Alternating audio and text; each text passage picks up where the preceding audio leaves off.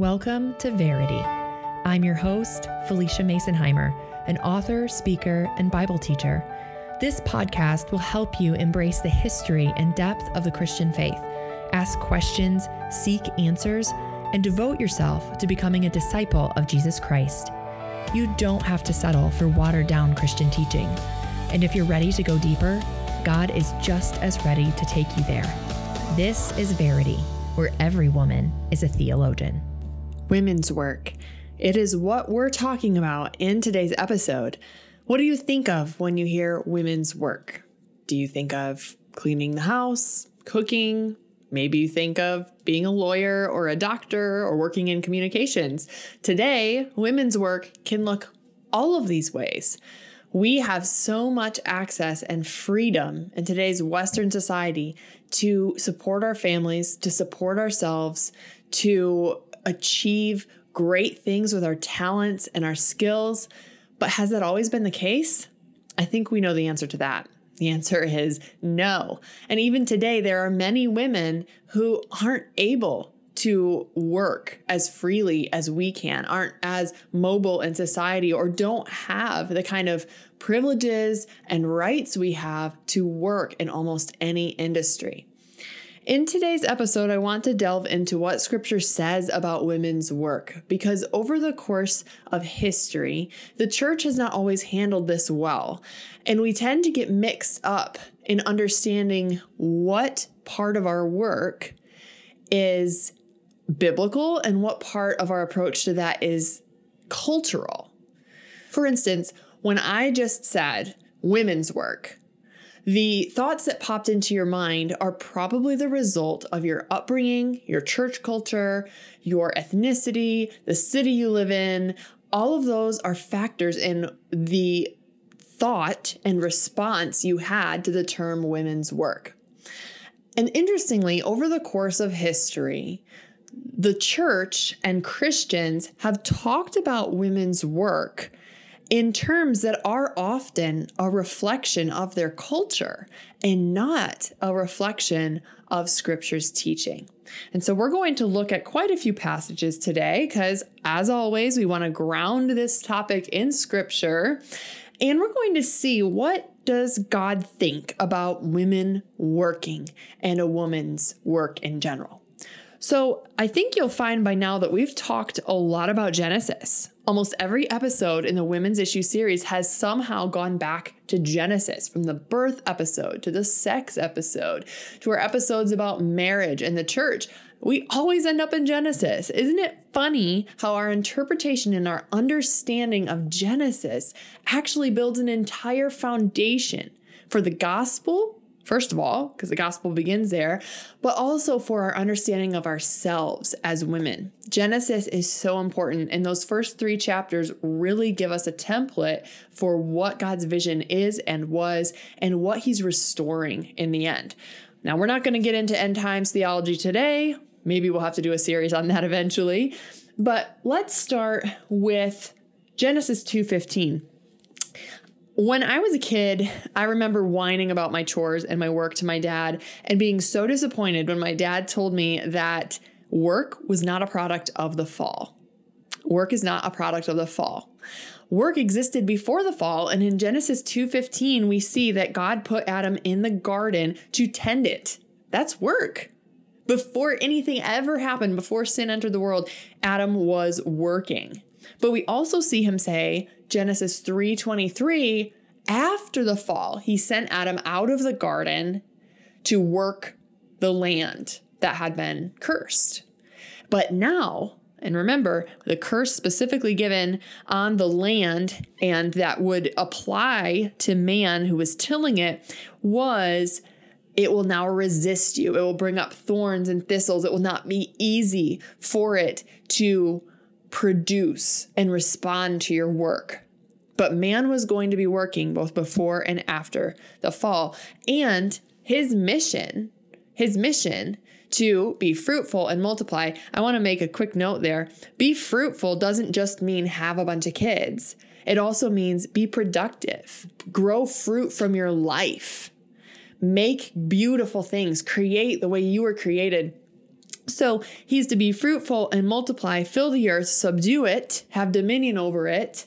And this is all a part of man's mission. And why, when God said man needs a helper suitable for him, go back to the marriage episode, he needs a helper suitable for him. He needs all of the strength of woman to help him fulfill this calling. He needs a woman to do this work.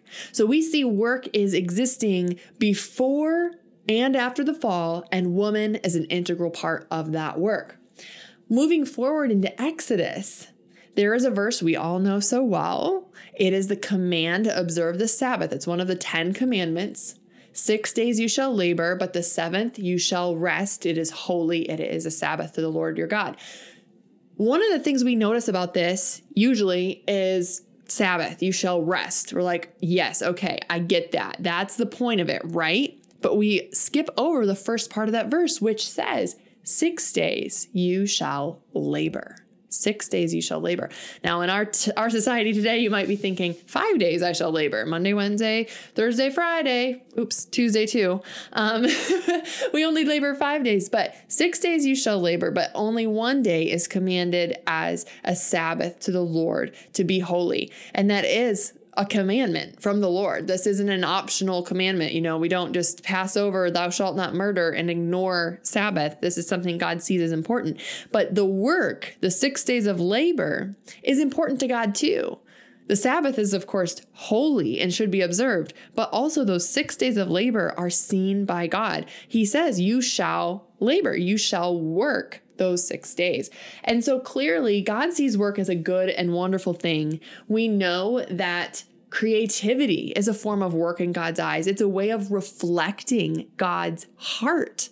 All creativity is a reflection of God's working heart, creating as he created. And so when we talk about work, this isn't just, the doing the dishes and showing up to the office and typing in Excel. It's not just waiting tables or becoming a nanny or working as a lawyer or cleaning your house and caring for your kids. All of those things are work, and all of them are seen as good in God's eyes. But creativity, using your mind and your skills, artistic or rational, whatever it is that God has gifted and skilled you with, that is a form of work, and he loves it. Exodus 35 is talking about building the tabernacle, and it says that there were skilled workers that God specifically inspired with the Holy Spirit to do their artwork.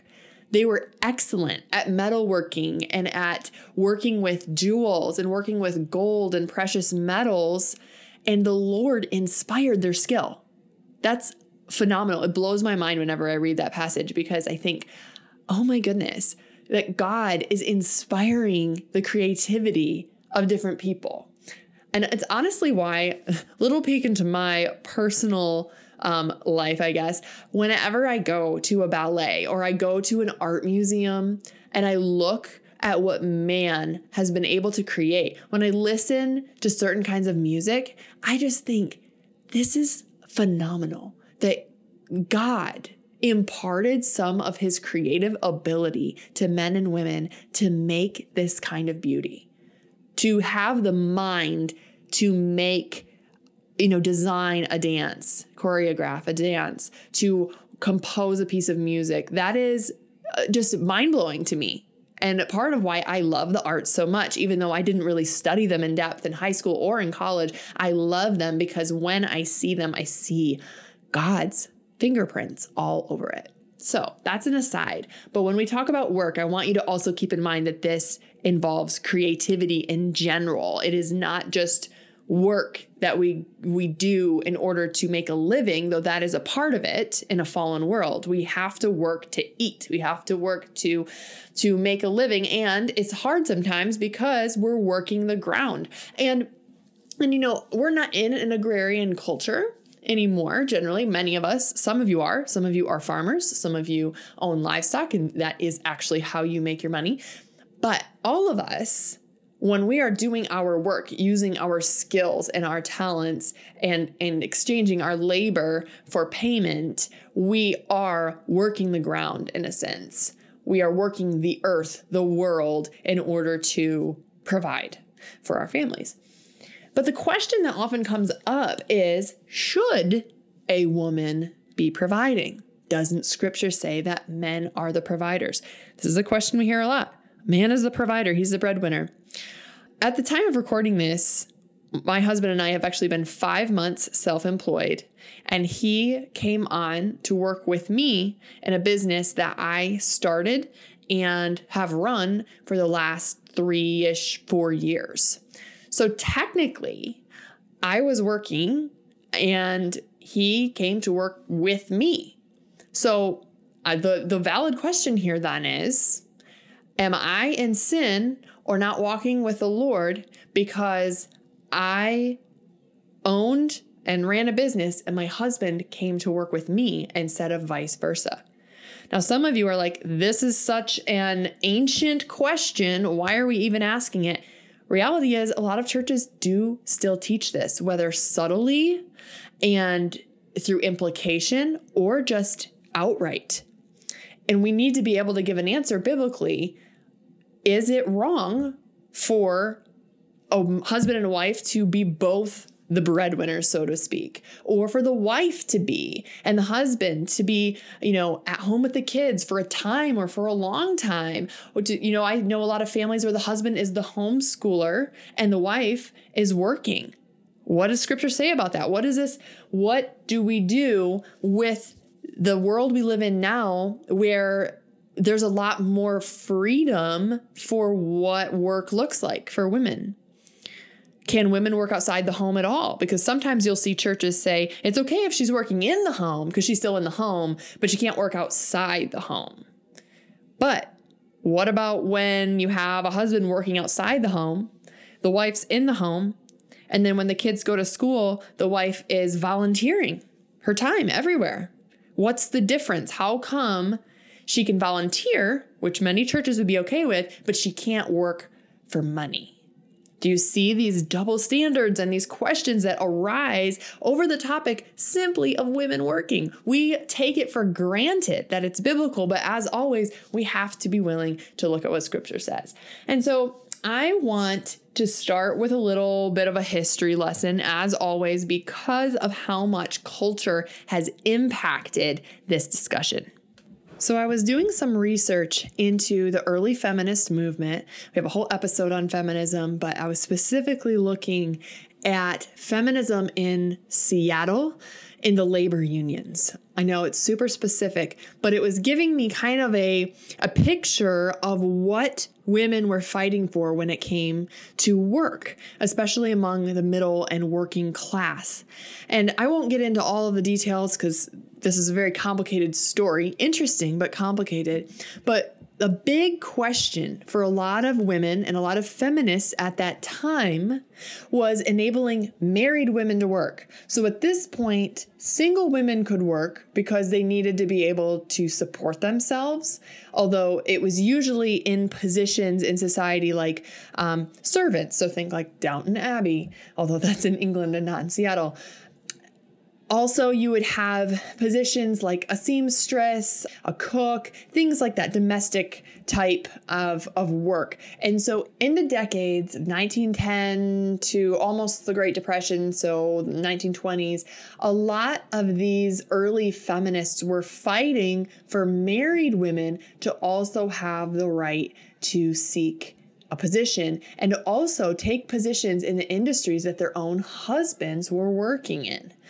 Now, there was a ton of conflict around this, mostly because of what was called a family wage. So the family wage was a wage that was paid to a man that would support his whole family. And the idea was that the man should be, the breadwinner, but he needs to be able to support his family. And so the unions would guarantee that he would get this family wage to support the whole family so that his wife, she wouldn't be working. They were not pro-married women working, but she wouldn't have to work. He would be making enough. But a lot of these early feminists are saying, no, like a wife should be able to work, not whether or not they have enough money. It's not about how much money they make, but just because she wants to. that she has the same rights in society as her husband does. She's not dependent on him as the primary wage earner. She can also go out and get a job. Now, I do encourage listening to the feminism episode to understand some of this. There were some motives in this movement that were not pure. There were some motives that were colored by misandry or man-hating, for lack of a better term. Misandry is just the opposite of misogyny. And so when these early feminists were fighting for this, there's no doubt that there were some motivations that weren't biblical and weren't pure. But there were definitely some motivations that were justified. And the reason I say that is because of the cultural context that these women were speaking from. What happened very recently for those early feminists was the Victorian era. The Victorian era lasted from about 1837 to 1901, which would have only been 9 years or so before some of this was happening. And I think we tend, especially in Christianity for some reason, we can tend to romanticize the Victorian era.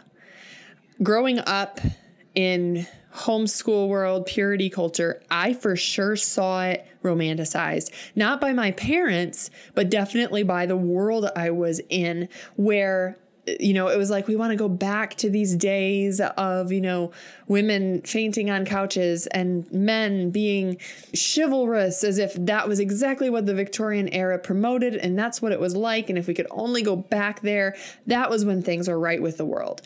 But the reality of the Victorian era is actually quite different. And I want to read to you a couple of quotes from some historians who were writing about the Victorian era and what the relationship between men and women really was. So many women in the Victorian time were not educated as much as the men were. They definitely weren't working like the men were. And Richard Altick states, a woman was inferior to a man in all ways except the unique one that counted most to a man, her femininity. Her place was in the home, on a veritable pedestal, if one could be afforded, and emphatically not in the world of affairs. So women were not to be out in society doing what men did. They were to be in the home, and a wealthy woman would have servants to do, the duties of the home, the housework, and therefore she could just be, feminine and creative. But Victorian men also had certain expectations on what a woman should be. Charles Petrie, says this in an article, innocence was what men demanded from the girls of his class. They must not only be innocent, but also give the outward impression of being innocent or naive, pure. White muslin, typical virginal purity, clothes many a heroine with delicate shades of blue and pink next in popularity. The stamp of masculine approval was placed upon ignorance of the world, meekness, lack of opinions, general helplessness and weakness, in short, recognition of female inferiority to the male. Now, if you're a little outraged at this, you should be. This is not what Scripture teaches about women. And by now in this series, you should know that. Scripture is not teaching that we should not have opinions, be generally helpless, be ignorant of the world, or be weak. None of these things are what Scripture teaches about women. And that's not what characterizes the women that we see both in Scripture, Old Testament and New, and in the history of the church. So clearly, this isn't what God expects. This is a cultural expectation. And unfortunately, it has actually been read into Scripture. It's been applied to Scripture, and it shows us how our cultural context and conditioning can actually change how we look at the Bible. And this, I believe, was a huge factor in why the feminists in, early 1900s, and specifically in the articles I was reading when they were in Seattle, why they were reacting so strongly against being, quote unquote, trapped in the home. Today, we think trapped in the home and we think, it's just this modern secular feminism that women, they say they're trapped, but in reality, they just want to control men. These are narratives I'm repeating from some conservatives and some churches surrounding modern day feminism. But back then, women were often quite honestly trapped in the home. They did not have any other option. Many of them could not afford to have help. And in this society, America, it's different than in Eastern societies where the family would surround and still live together, have grandmas and aunts and mothers living nearby, helping the family. That is something that has been kind of hit or miss in American society. In some generations, sure, it's happened, but America has also been, if you look at the big picture of its history, people would pick up and leave their families and move out west. They would move down south. They would move and they'd be on their own, completely on their own, running this household with no option to work in society unless they were absolutely poor. And even if they were poor, they could only work in certain industries. This limitation on women, I think, has a lot to do with the view of women that the Victorian society perpetuated. And so it makes a little bit of sense why these early feminists were reacting so strongly against it. Do I think they had pure motives? Not always. But I definitely think that they were looking at another dysfunctional system and trying to find a way to fix it. And so when we look at scripture, we need to ask ourselves, are we reacting against something? Are we reacting against how we were raised or some narrative? Or are we really coming to scripture, trying to see what God is saying about women and their work? Because anytime you build a theology on a reaction, it will not be sound. Reactive theology is not sound theology. Christmas is on its way, and I know some of you already have your Christmas decorations up. And if you're thinking ahead for what you're going to buy for friends and family, I hope you will check out our Theology pop-up shop November 20th through 23rd. We only open the shop 4 times a year, and this is the last shop in 2020. We have all new products, plus we're bringing back some of the favorites, like our Student of the Heart of God sweatshirt. If you are interested in a mug or some leather goods, new ebooks on parenting and on pregnancy, this is the shop for you. It will be open November 20th. It will close November 23rd. I'm so excited for this launch. The theme is peace, which I think is so perfect for this time of year after the election, after the difficulty of 2020. So be sure to mark your calendars, November 20th through 23rd. The shop will be live on my website, and you can grab your products just in time for Christmas. Let's look at a few other passages that give us kind of a picture of this and deal with some of the questions with women and their work. One of the top verses that I see quoted, at least in super conservative circles, is in Titus. It's Titus 2, talking about young women. It says, I'll go back to older women so we can see the big picture here. Titus 2:3, older women likewise are to be reverent in behavior, not slanderers or slaves to much wine. They are to teach what is good, and so train the young women to love their husbands and children, to be self-controlled, pure, working at home, kind, and submissive to their own husbands, that the word of God may not be reviled. So this working at home can also be translated keepers at home. I believe that's what it is in the KJV. And that is what many more fundamental churches will quote to say, hey, women should not be working outside the home. It says, be a keeper at home. Now we're going to look, though, at another passage. So Titus is written by Paul, written to Titus. And then we see Timothy, also written by Paul, where he's talking in 1 Timothy 5:13 about what's going on in the church that young Timothy is guiding and teaching in. He's talking here about younger widows and whether or not the church should put them on the list of people to be supported monetarily, to be taken care of. He says, I refuse to enroll younger widows, for when their passions draw them away from Christ, they desire to marry, and so they incur condemnation for having abandoned their former faith. Besides that, they learn to be idlers, going about from house to house, and not only idlers, but also gossips and busybodies, saying what they should not. So I would have younger widows marry, bear children, manage their households, and give the adversary no occasion for slander. So this is clearly a specific problem that he was seeing with these young women who originally said they were going to dedicate themselves to the church and to prayer for the church, which is many of what these widows were doing. They were dedicating themselves to prayer and to good works for the church, and they were being supported by the church. But these women were getting distracted and possibly going off and marrying unbelievers.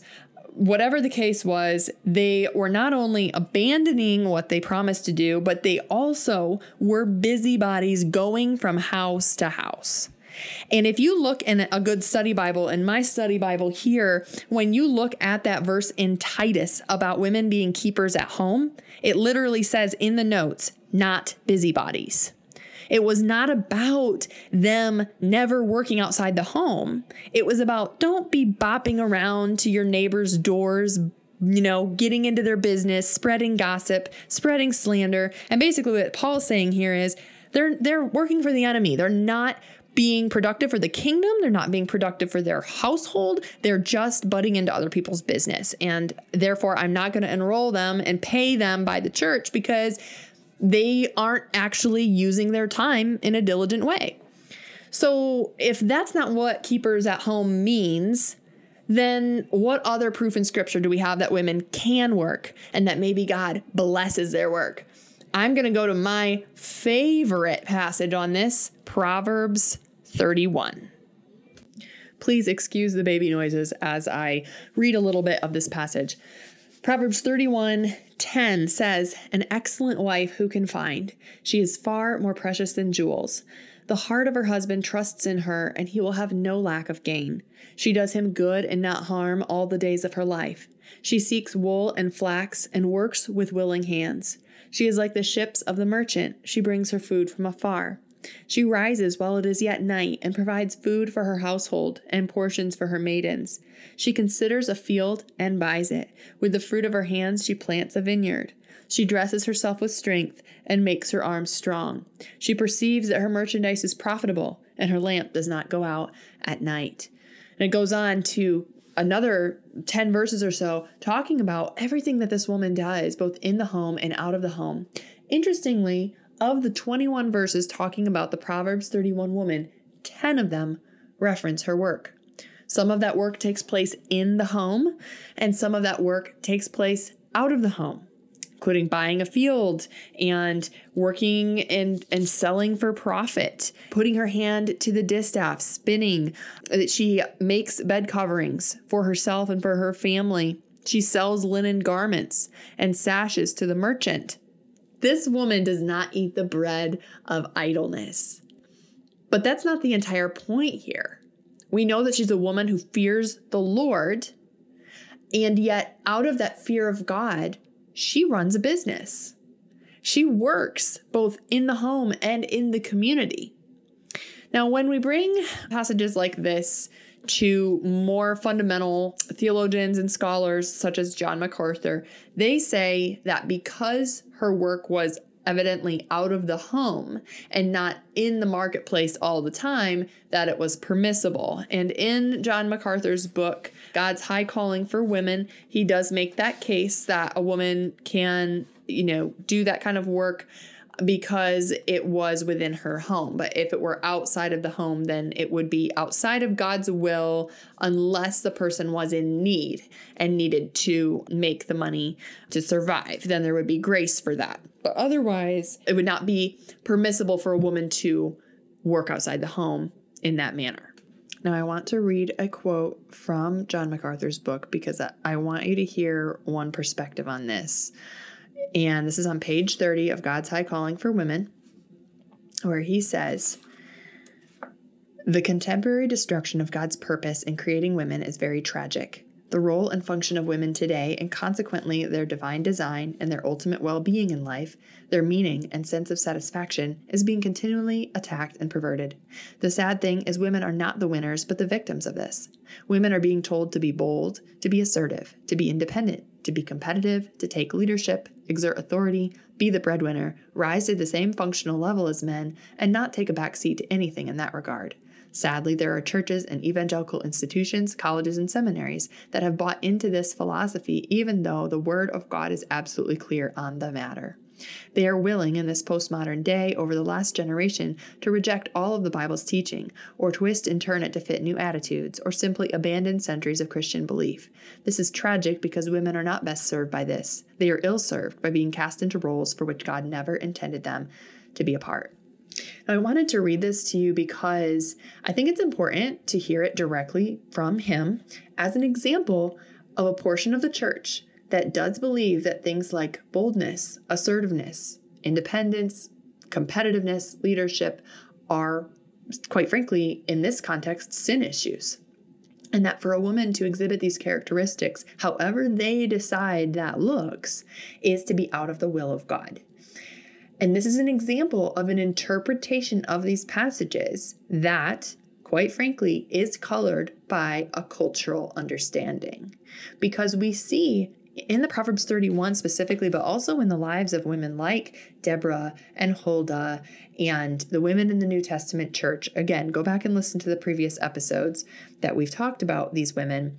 These women did exhibit boldness, assertiveness, a healthy independence, leadership in a biblical and godly way. And what concerns me with this particular passage by MacArthur, now I want you to know, I have read widely of MacArthur, and there are some wonderful things he's contributed to the church, but this is one particular passage that I want people to be aware of in his view of women. When he's writing something like this, there's this assumption that these character traits by themselves are sin issues, when in fact, these exact character traits can be an honor to the gospel when your heart is submitted to Christ. A woman who loves the gospel and is dedicated to the word can be bold in honoring Christ. She can be assertive in honoring Christ and taking leadership in honoring Christ, but only when she is grounded in the word and walking by the Holy Spirit. And so when we look at women and their work, we have to keep in mind that we are never to worship our work, to worship our independence, to place it on a pedestal. We are to be interdependent, both within our marriages and within the body of Christ. And that applies to married people, single people, men, women. We depend on one another. We are a community of faith. And in our work, then, we bring our best because we are supported by other godly people in our personal life. The body of Christ equips and enables us to be good at our work, to be good at our creativity, because we have that grounding in a community. We have grounding in the word, in solid teaching. And so, yes, there are churches who would greatly agree with John MacArthur on this, but I would argue that what Scripture has to say in general about women and the pictures of women that we see do not align with John MacArthur's interpretation. And if you follow his work in general over the course of many years, you will see that he is very concerned about the influence of secular feminism. And I would agree. I would be concerned about the influence of secular feminism too. But I'm not afraid of it. And the reason I'm not afraid of it is because the Holy Spirit is bigger. And where you see women giving in to idolatry of work, idolatry of independence, idolatry of feminism as the answer, the real issue was never feminism. The real issue was their lack of dedication to the gospel in the first place, their lack of relationship to God.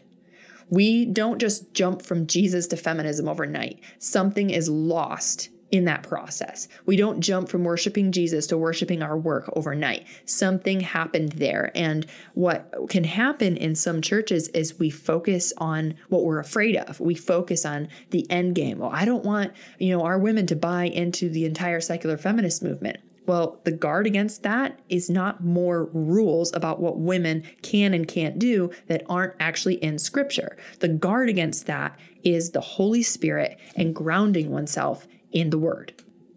Couple last points that I want to make. First, independence. I was a very independent young woman. I still am very naturally independent. Being married has taught me healthy interdependence, but it was a very difficult journey for a long time. I really struggled to understand healthy interdependence without feeling weak or as if I, had a place. But I have learned through my walk with the Lord, through godly people, through counseling, that interdependence is the call of every Christian.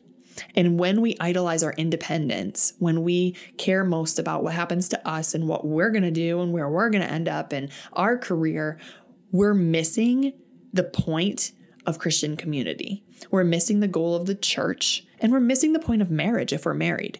It is healthy interdependence that God is after. And that means that no one is domineering over the other. No one is exalting their independence over the other. And what I was doing personally was I saw unhealthy dependence in the marriages around me, and I reacted against it by idolizing my independence, trying to protect it at all costs, finding my identity in my career. And so when I quit my job, when I had my daughter to stay home with her, we moved to a new state, and I just realized that I was going to be chained to a desk, and I knew I wanted to give my best to my daughter and have time for her. I quit my job. And it was kind of an identity crisis for me because I had put so much into my career, so much of what I loved into being a college academic counselor and working with homeschooled families. That was everything to me. And so suddenly it's gone, and I didn't know what to do with myself. And honestly, for me, it turned into throwing all of my energy into being a mom. I was cloth diapering and, fighting to breastfeed. Some of you know that story from the breastfeeding episode, doing everything I could to be the very best crunchy mom that I could. And I do think that this is a factor too for many women, that when we idolize our work or when we find our identity in our work and that work is taken away or we quit our job to be home with our kids, suddenly we don't have an identity anymore. And so we throw our identity into motherhood. So regardless, I hope through every episode so far, you've seen that we can't put our identity in any of these things. We can't put our identity in the perfect birth or in what our body looks like or in our breastfeeding journey or in our marriages or in our church and our leadership or in our work. Our identity has to be rooted in who Christ is and what he did for us on the cross. It has to be rooted in the gospel in order for us to have purpose in our work, to have an understanding of what God's called us to do with our skills and our talents, and then to go out and do that, but never idolize the skills and the talents themselves. Never fail to remember that God is the one who gave them to us, and we get to use that for his glory and the good of the world. The last thing I want to mention, kind of as a thought to just consider, is that the idea of women working or not working outside the home especially is kind of a Western privileged question, because there are so many women even today who cannot ask that question at all. They must work. They must work to live. And even in America, there are many families where they must work to survive. They must pull two incomes in order to live. And many of those women might want to be home with their kids, but they can't. This is one of those nuanced topics where we have to think about who is God? What is the heart of God for women and for work? Is he looking down on women who have to work in order to survive because they're not in their homes? Is this their, second class status and he's always dissatisfied with them? I can't see that in Scripture, not because I don't want to, but because I can't find it in Scripture. We live in a fallen world where things don't always go the way that we wish they would go. But we also see that God has imbued us with part of his creative power, his ability, his love to do a good work in the world, whether that's paid or unpaid. And some of us have the privilege of choosing whether or not to work. Others do not. God is the ultimate provider. And many times he provides through a woman's work. I do want to add one thing. I said that was my last thing, but I have another thought that I have to add. And I'm remembering it because it comes up a lot on Instagram when I talk about seeing your work in the home as valuable. And the Industrial Revolution really changed a lot of our perspectives on work in the home and how because it doesn't make money, we see it as less valuable, as less important, as boring and mundane. But all office workers here raise their hands. Have you ever done something boring or mundane in your office? Who likes doing Excel sheets over and over and over again? Who likes answering emails over and over, answering the phone? These are things you have to do in a full-time job that are boring and mundane, but nobody decries them because you're getting paid for it. But dishes and laundry and cleaning and caring for small children that are your own, somehow that gets to be degraded and seen as less than because nobody's paying you to do it. This is wrong. It's wrong. And I'm not afraid to say that because what happens in the home is just as seen by God, just as valuable, just as important as paid work. And it's a big reason that I personally am so happy at home. I didn't always work from home. I didn't always have a business that I ran from home. There were several years where I just had a little side hustle and I was a stay-at-home mom. And as such, I saw my work in the home as my job. It's my job. I show up for it. And how I personally choose to show up for it is to get dressed for it, to put on my makeup, to treat my day as an 8 to 5, which means that during the 8 to 5 hours, I'm not watching TV usually. I'm not scrolling my phone except when I'm sitting down to eat or cooking dinner or nursing or something. I'm working. And that work is in the home. And I see that as a valuable and a time for me to put effort in. And then when my husband would come home, he worked crazy hours in different jobs, so he wasn't always home at 5, but 5 was my cutoff. And that was when I would sit down and read or watch Netflix or just have friends over or hang out with my husband. That's when I rest. But during the day is my work time because this is my job and it's a good work. God sees it.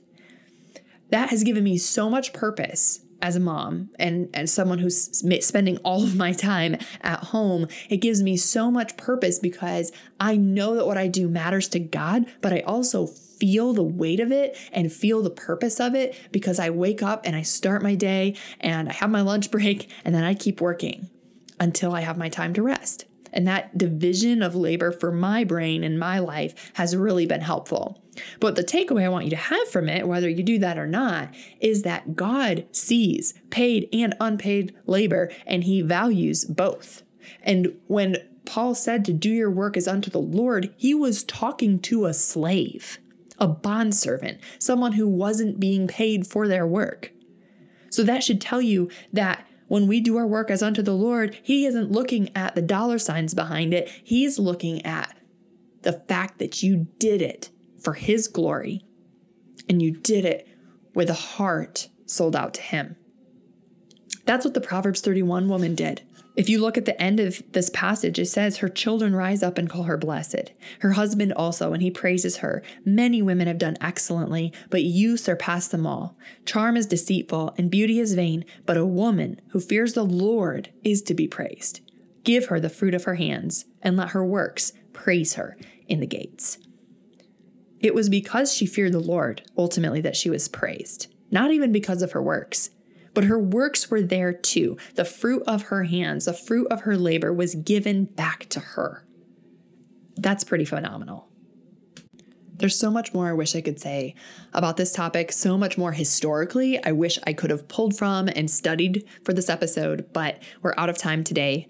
And I just hope that this gave you some things to think about in your own work. And as you navigate your workplace, whether it's in the home or out of the home, that you see that God values what you do, that you are not out of the will of God for doing this work, that what your skills and talents bring to the world is a way to point back to who Christ is and what he's doing in your life. Your work can be a witness. Thank you for joining us for today's episode of Verity. You can connect with fellow listeners by following me on Instagram at Felicia Masonheimer or on our Facebook page by the same name. Also visit FeliciaMasonheimer.com for links to each episode and the show notes.